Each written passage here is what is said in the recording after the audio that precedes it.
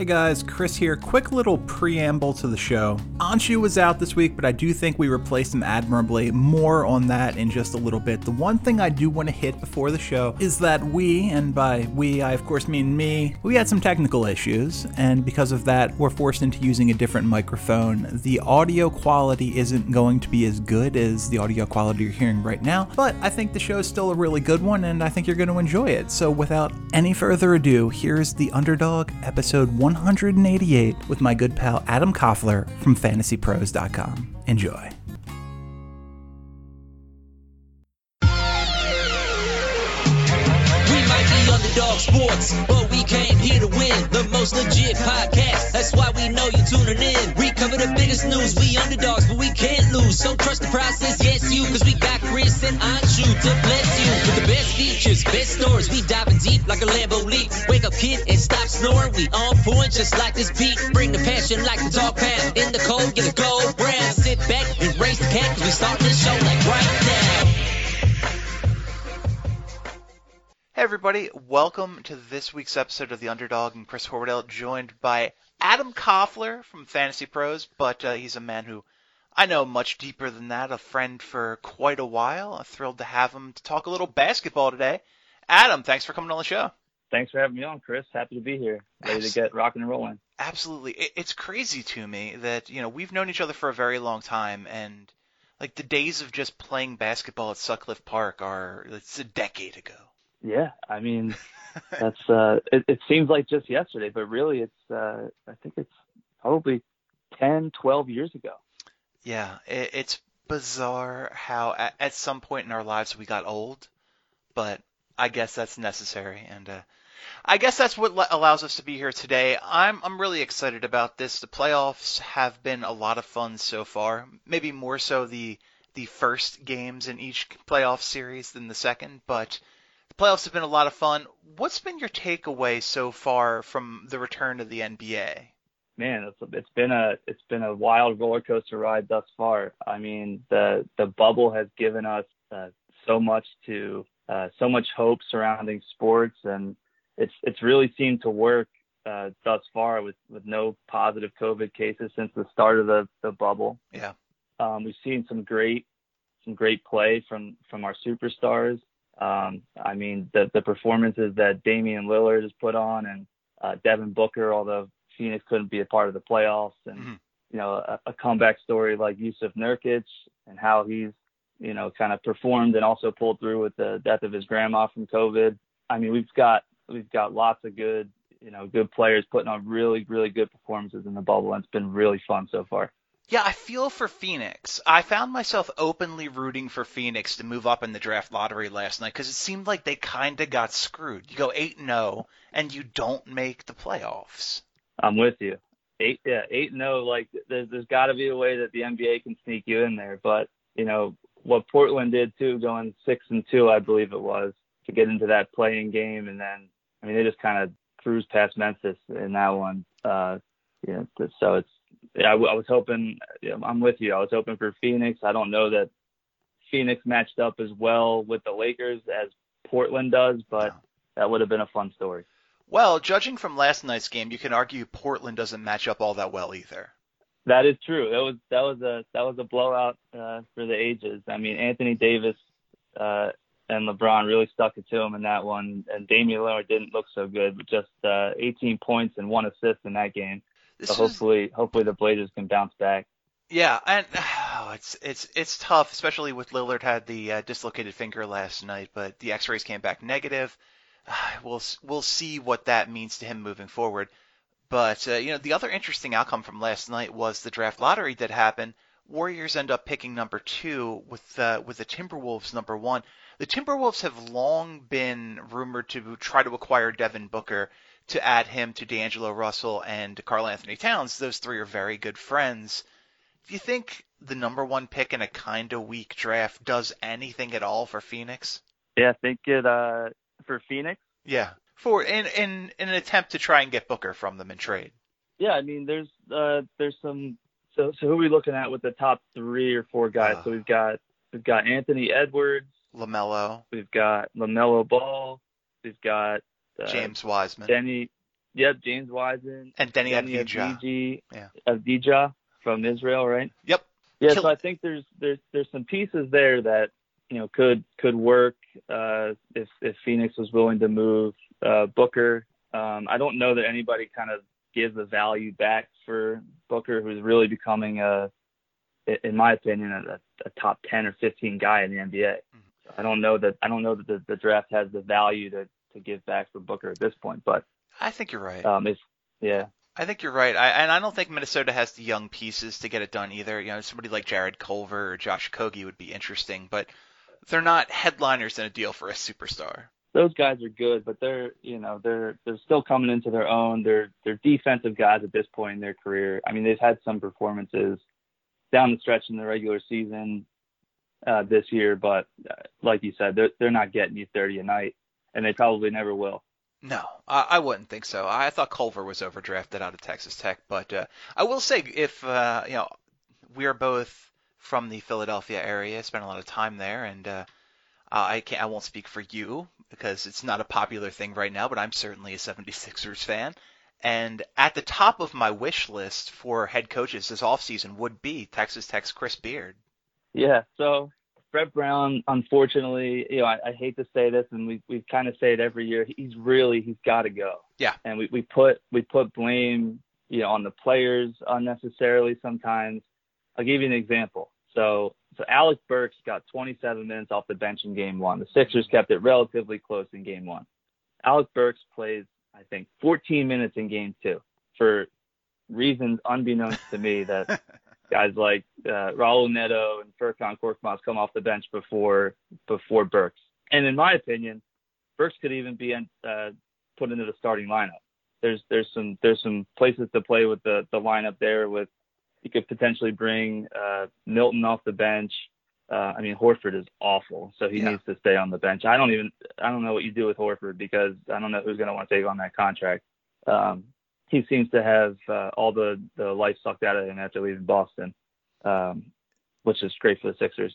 Yes, wonderful. You sign a big division rival, major free agent, and he's relegated to $127 million backup center.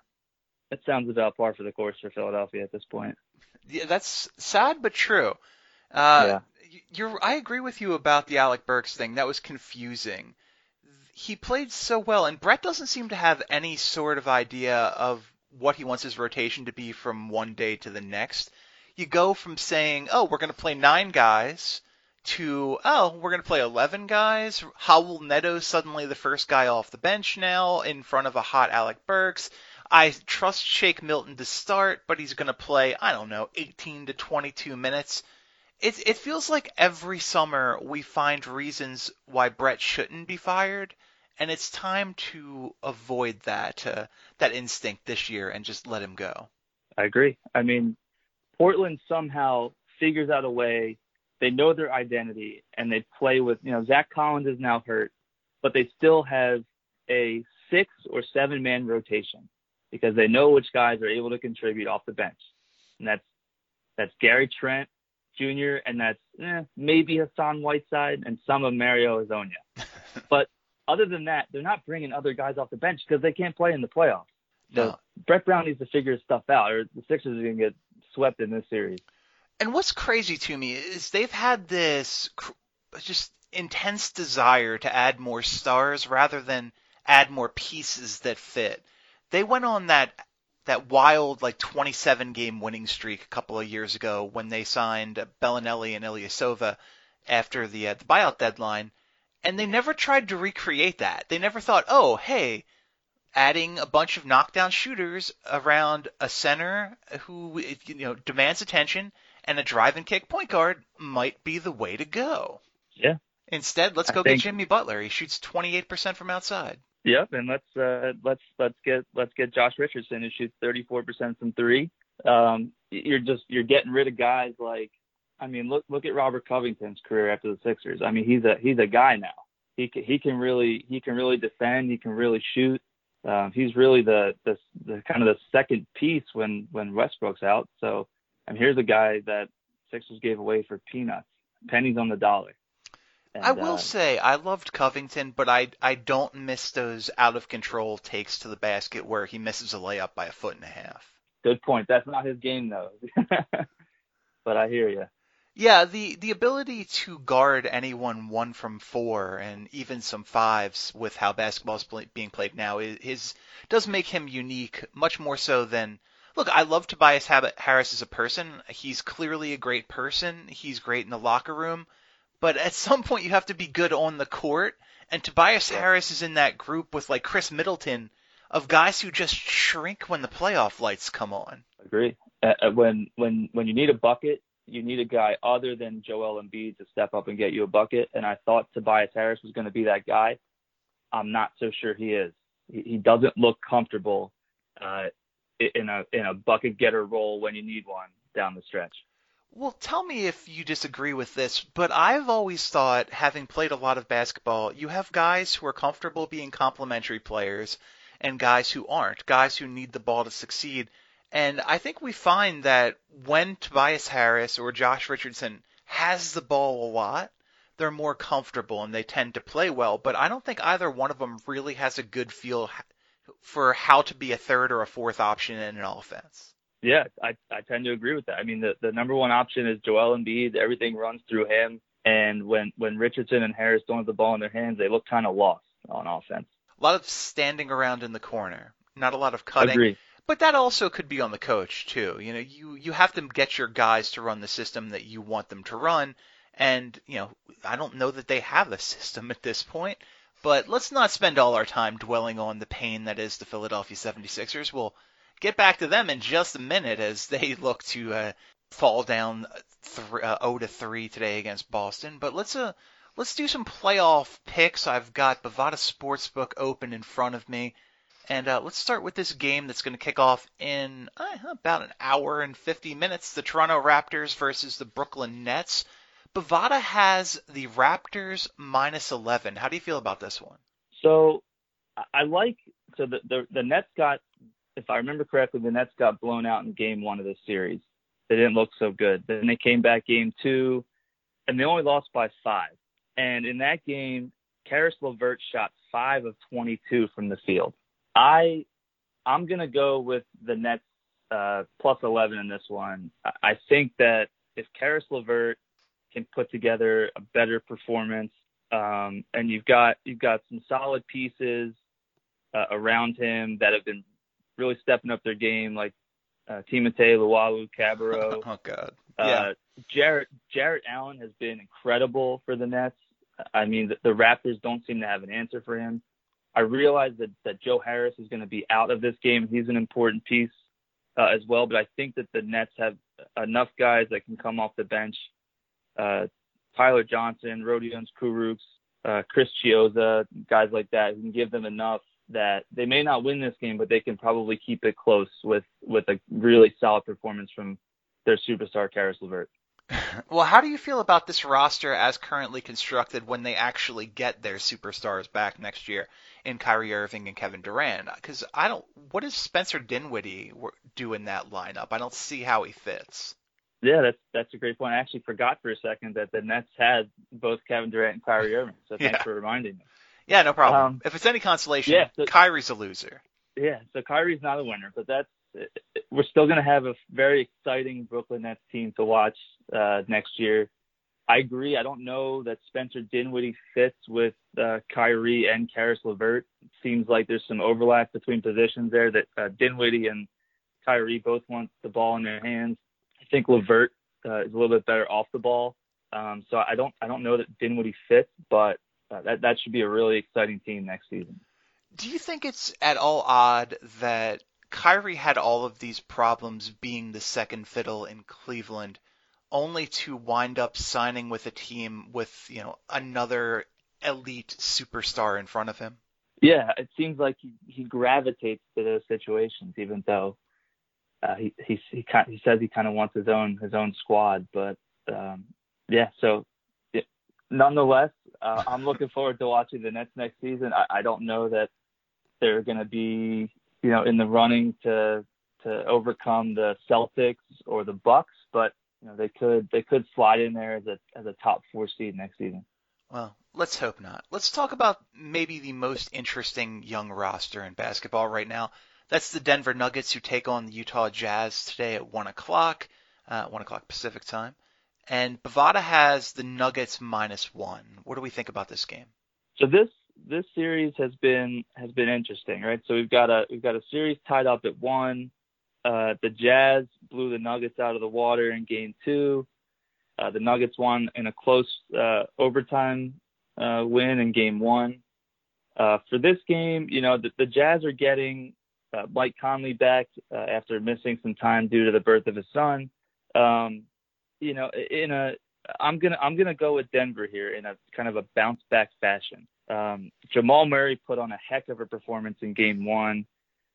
And really kind of struggled to find his groove in game 2. I think that he's a key piece for this team. Obviously Jokic is kind of the centerpiece of this team, and Michael Porter Jr. has really come on of late, and he's been pretty incredible in the bubble. So I'm gonna go with Denver in a bounce back game in game 3 after they kind of got blown out in game 2. Yeah, I'm incredibly excited to see what this Denver team looks like in a couple of years, because it seems to me that they're the team more than any other that has the pieces to trade for a superstar if they desire. Yeah, they've got some young talent there. Absolutely. Go ahead. I was just gonna say that, I mean, Michael Porter Jr.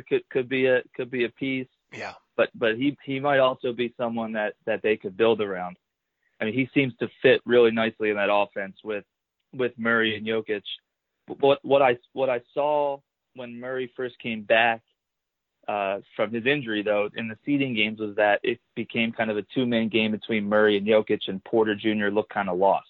But I think after playing a couple games together, he seems to have found his rhythm again, and that's why I'm going with the Nuggets today. I think that the three of them are learning how to play as a trio. I know that Milwaukee kind of righted the ship yesterday against Orlando, but in a world where Milwaukee ends up losing in the first couple of rounds and Giannis starts to get frustrated, I don't know that any team could put a better package together than, say, like a Michael Porter Jr., Gary Harris, Bol, and some draft pick package that Denver could put together. And Giannis and Jokic, that's terrifying. Oh, that's better than LeBron and AD. I mean, the basketball IQ, the physicality, the passing ability. I mean, that would be absolutely insane. That'd be a team that I'd want to watch night in and night out for sure.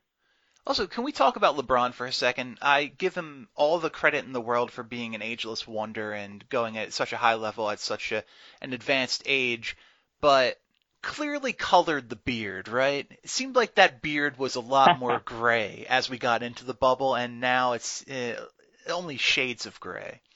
Yeah, the lights came on, and LeBron, wanted to get back to his early 20s. The lights came on, and the Just for Men came out. There you go.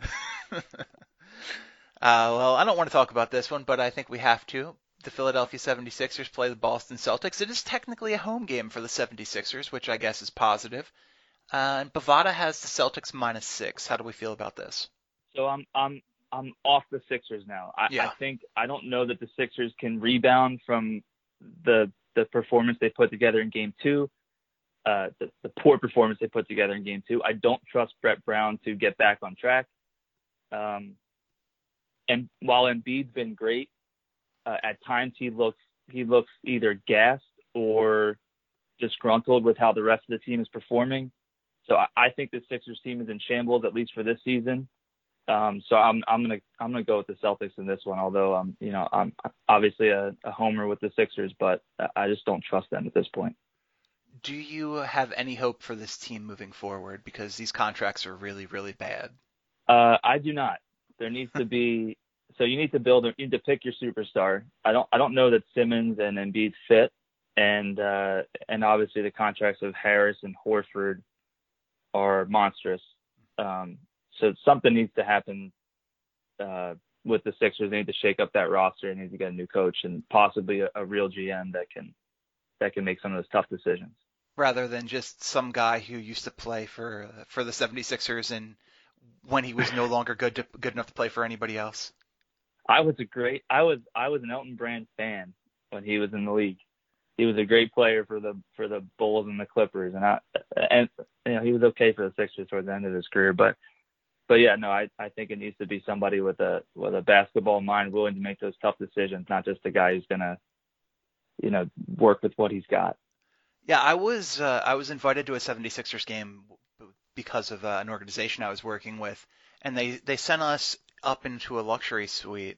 And I remember the starting lineup was like Henry Sims, Elton Brand, the guard who played for Houston for Utah for a while. Now he's overseas.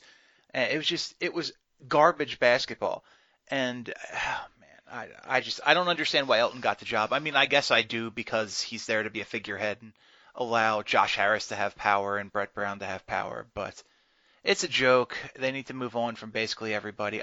I don't know that I agree with you that you have to pick between Simmons and Embiid. I just think you have to put shooters at the other three positions and have a secondary shot creator at guard too. That's fair. I can go along with that. All right, this has been a fun series. Los Angeles Clippers, Dallas Mavericks today, 6 o'clock Pacific time. Mavericks +5 at Bovada. So give me the Clippers in this one, and I'm a fan of picking the team that didn't really show up the game before in a series that is relatively even, but I mean clearly the better team here is the Clippers.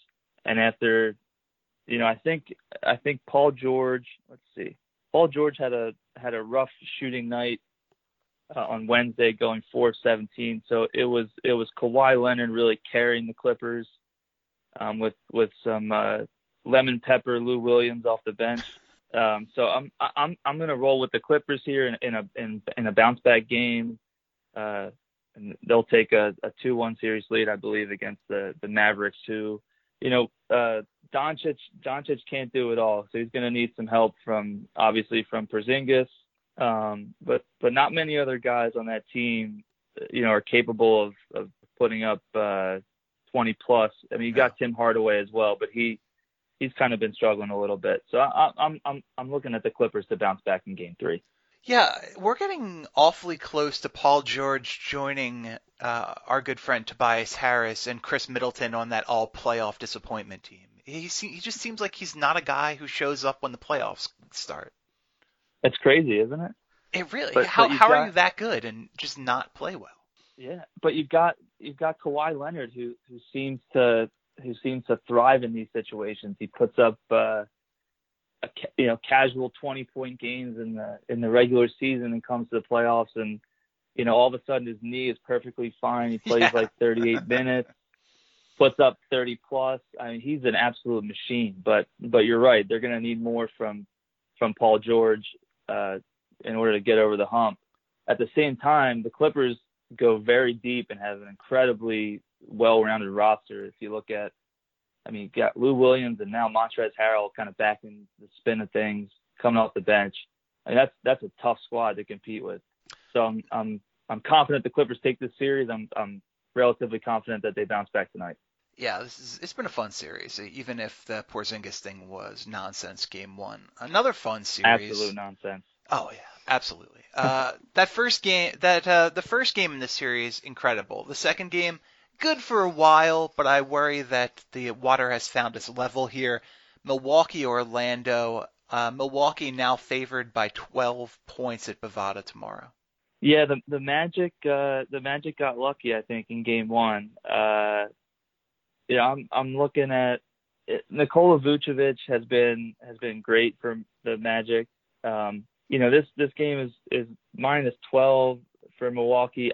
I'm gonna go with Milwaukee on this one. I think the shtick is up with the Magic taking any more games here, and I think the Bucks win this one in a blowout fashion. All right, game 3. Moving on to Indiana and Miami. Bovada has Miami -5. So this series should be a little bit closer than it has been so far. So the Heat are up 2-0. I think the Pacers have to get one here. If the Pacers don't win this game today, they're down 3-0. So I'm gonna roll with the Pacers. They've got such a great starting lineup, especially with T.J. Warren coming on in the bubble. Malcolm Brogdon, Miles Turner, Victor Oladipo, both Holidays in the lineup. I mean, they've got guys that can really play. But I mean, Duncan Robinson for the Heat last game, he was on fire from downtown. So that was hard to overcome for the Pacers. But I don't know if that happens again. So give me the Pacers in this one. Actually, outright. Would you say the Heat were -5? Yep, Heat -5. So I'm gonna take the Pacers outright in this one. I'm going to be really interested to see what the ramifications are draft-wise from watching this Miami Heat team play, because for a long time, we had the international players come into the league and it was the big phenomenon. They got overdrafted constantly. Now we're seeing that, hey, a knockdown shooter like Duncan Robinson has a heck of a lot of value in an NBA starting lineup to space the court. Like, are some of these other guys in college who really are one-trick ponies but do that very well? A guy who comes to mind is Corey Kispert from Gonzaga, though I think he withdrew from the draft. I wonder if they're going to be overdrafted when we finally get around to having the 2020 NBA draft in October. But is it overdrafted or is it smart? That's an interesting question, but I tend to believe that Duncan Robinson is an anomaly more than the new trend. Yeah, put Duncan Robinson on the Sixers, and I think you're looking at a really good Duncan Robinson, and then maybe another, maybe a guy like Bradley Beal comes to mind. The Sixers are looking like a great lineup with a couple guys that can really put the ball in the basket alongside Simmons and Embiid. Man, you've got a championship squad there. Yeah, if you just add one of the best guards in basketball and one of the best shooters in basketball to the lineup, it's a pretty good one. But I think you can say about most lineups. Yeah. There were rumors swirling at the beginning of the season that Bradley Beal was unhappy and that there were lots of trade rumors swirling. I think I heard the Sixers involved in a couple of those. But no, you're absolutely right. You add Bradley Beal to any lineup, you're probably looking at a championship squad. Up next, Houston, Oklahoma City. This is the series that hurts me the worst. Maybe even more so than the Sixers, who I've just given up on. I so desperately wanted Oklahoma City to win this series because it's such a fun story. They gave away Chris Paul and gave the Thunder draft picks to take him. And for Paul and the Thunder to come challenge them in the playoffs would have been great. It's just doesn't seem like it's going in that direction, and Bovada's currently got the Rockets -3.5. Yeah, so is Russell Westbrook still out for this game? Adam, that's a great question, and I have no ability to look it up. I believe he is. So let's roll with that. And so in Game 2, Chris Paul put together one of the worst performances of his career to date. He was a -36 in just a 13-point loss. There's no way Chris Paul doesn't come back and have a great game in this one. And I think that the Thunder get in the win column in Game 3 and just go down one game in the series. So it'll be 2-1 at that point. But I think the Thunder take Game 3 and bounce back in this one with Chris Paul leading the way. As of 2 days ago, there was no timetable for his return. As of a day ago, Mike D'Antoni said, "Who knows?" when asked when Russell Westbrook will return. So my guess is doesn't play in Game 3, but we'll see if that. And I'm gonna be honest. I think if the Rockets can keep winning without him, D'Antoni will continue to sit him until the next series. If they don't need him, why would you play him? As you should. I agree completely. Why risk that? I didn't understand why Embiid was in the game down 25 points in the fourth quarter. Same reason why Embiid comes out with 5 minutes into the first quarter, because Brett Brown is stuck in his ways on his rotations, while Jason Tatum and Kemba Walker stay in for 12 minutes in the first quarter. Hey, there's an alternate reality where Jason Tatum and Michael Porter Jr. are 76ers, and that's the reality I prefer to live in. I mean, we traded so much stuff for Markelle Fultz, and he's not even on the Sixers either. So. Well, hey, you got that first-round pick for him. You're going to pick 21 in the draft this year because of Markelle Fultz. And maybe we'll get an international player like Duncan Robinson, right? Oh, God. Yeah. that Markelle Fultz Jason Tatum trade. The whole story after the fact was, oh, Danny Ainge is so smart. He was going to take Jason Tatum at number 1 if they stayed there. I've always kind of called bullshit on that. What do you think happens if that trade never comes to fruition and Boston picks number 1?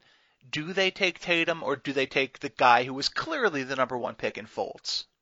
I think they take Fultz. There's no way that anybody could know that Markelle Fultz was going to have the psychological issues he had in the NBA. Yeah.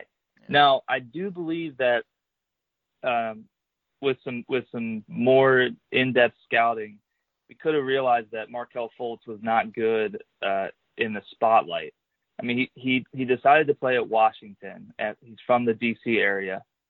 And I don't know what the reason why he played at Washington. Well, I think his mother may have played a part in that. He was pretty eager to get away from that D.C. area. Okay. So I think he came to a fan base that is not very forgiving with players, especially the first overall pick that start slowly. I don't know that Boston would have been any better for him, but he clearly had some issues early on. He's seeming to find a little bit of his groove with Orlando in a much smaller market and with less pressure on him. I mean, Jason Tatum is obviously the superior talent there. But I agree with you. I don't know that Danny Ainge would have, with the number 1 pick, would have taken Jason Tatum with Fultz clearly in most scouts' eyes the number 1 overall pick there. Yeah, he was theoretically the perfect fit. He was going to be that scorer in the half court who can get his own bucket. He was a guy who could score from all 3 levels, was going to complement the other young stars, be on the same timetable. And he was great in Summer League. Let's not forget that. He was outstanding in Summer League. Then he took that fall. Then maybe he took another fall. A lot of rumors that it was he fell off of a bike or something like that. And now he's in Orlando, traded for Jonathan Simmons. So not the traditional number 1 overall pick, but nothing's traditional in Philadelphia, I guess. Is he better than Kwame Brown? Or Anthony Bennett? He's better than Anthony Bennett. I think Anthony Bennett has really reinvented himself. Can I tell you, this is how nerdy I am about this stuff. Anthony Bennett getting hurt and not getting a chance to play in the bubble with Houston was one of the things that really bummed me out going in. Because he played so well on their G League team. He expanded his range. He was shooting the 3. It seemed like his dribble had gotten a little better. And I just wanted to see what he became because I thought Anthony Bennett was a guy who, if he wasn't the first pick in the draft, he would be an NBA player right now. But because that expectation of being the number 1 pick was put on him, and that's the only lens people can view him from, he never got the chance he probably should have if he was, say, the 23rd pick in the draft. Right. That's a good point. I tend to agree with that. I think the same could be said for Markelle Fultz, but he was too good in college. I was incredibly excited. My first year here in California, we went out to see the Cal-Washington game to watch Markelle play, and also Matisse Thybulle, who I didn't realize I was watching for 4 years in the future. But Washington was actually Fultz had a pretty terrible game, which maybe should have been a precursor to what to expect moving forward, but. Still, you can tell when a guy is different, and he was clearly different. But regardless, can we go to Matisse? Can we go to Matisse Thybulle for a second? Yeah. Does he have a place? Does a guy like that have a place in the NBA? A guy that can really only play defense? Well, I mean, he can only play defense right now. The question is, does that jump shot ever come along? Unfortunately for him, this isn't 1995, and Tony Allen made a lot of money just playing defense. Guys like that had their place before. And he's an athlete too, so he can run. But, oh God, that if he can't get himself up to the point where he is a 35% 3-point shooter on 3 attempts a game, then he's probably a bench player for the rest of his life, is my guess. Yeah, he doesn't seem, when he takes that 3-point shot, to me at least, he just doesn't look super confident in his chances of knocking it down. But if he's going to have a place in this league, it's going to be because he has a 3-point shot and can be a 3-and-D kind of guy. But the thing you can say about Matisse is that he takes the shot when it's there. He doesn't pass it up, and I'll give him that because the confidence to actually take the shot, as we see with another player on the roster, it's maybe the most important thing. You just have to shoot so that people have to guard you. You can't have two guys who the defense can just sit back and pack the lane. Right. We'll see, but Matisse is a great pick at 20. I can't be upset with that. If we could add another Matisse Thybulle level player at 21 this year, then they've done something right. Ironically, the guy who I went to see Stanford and Kansas play down at Stanford this year, and Stanford obviously just looked wildly overclassed. I think Kansas is just coming off being the number one team in the country. They may have just lost that to Villanova. Go Wildcats. And I remember thinking like, oh, there's nobody on the Stanford team that can play. And now Tyrell Terry, their point guard, is an ascending draft prospect and seemingly one of the guys who could be an ideal fit for Philadelphia. And, I mean, now that I'm saying all of this out loud, it does kind of feel like Markelle Fultz all over again, where he just trusts the eye test that, yeah, that's not an NBA player, well, at least not a high-level player. So I'm having an interesting revelation as I talk. I'm now off Tyrell Terry. There you go. Yeah, well, you live, you learn. Let's talk about our last game. Los Angeles Lakers, Portland Trail Blazers. Bovada's got the Blazers plus 7.5 after the beatdown last night. Can they answer back in Game 3? I'm going to say no. And I think, I looked at a couple stats here. In Game 1, the Lakers, they lost by 7, and they shot 16% from 3, 5 of 32 from downtown. Yikes. And they still only lost by 7. So I mean, the Trailblazers have to play flawless basketball to be able to even run with this Lakers team. I think it's too much. It's too much Anthony Davis. Kyle Kuzma's been putting the ball in the basket. I want to think that LeBron wants to get out of round 1 playing as few games as possible to save himself up for the remainder of the playoffs. So I'm gonna go with the Lakers here. I think it's gonna be another big deficit loss for the Trailblazers in Game 3. So Blazers end up just sneaking into the playoffs and now potentially losing in 5 or 6.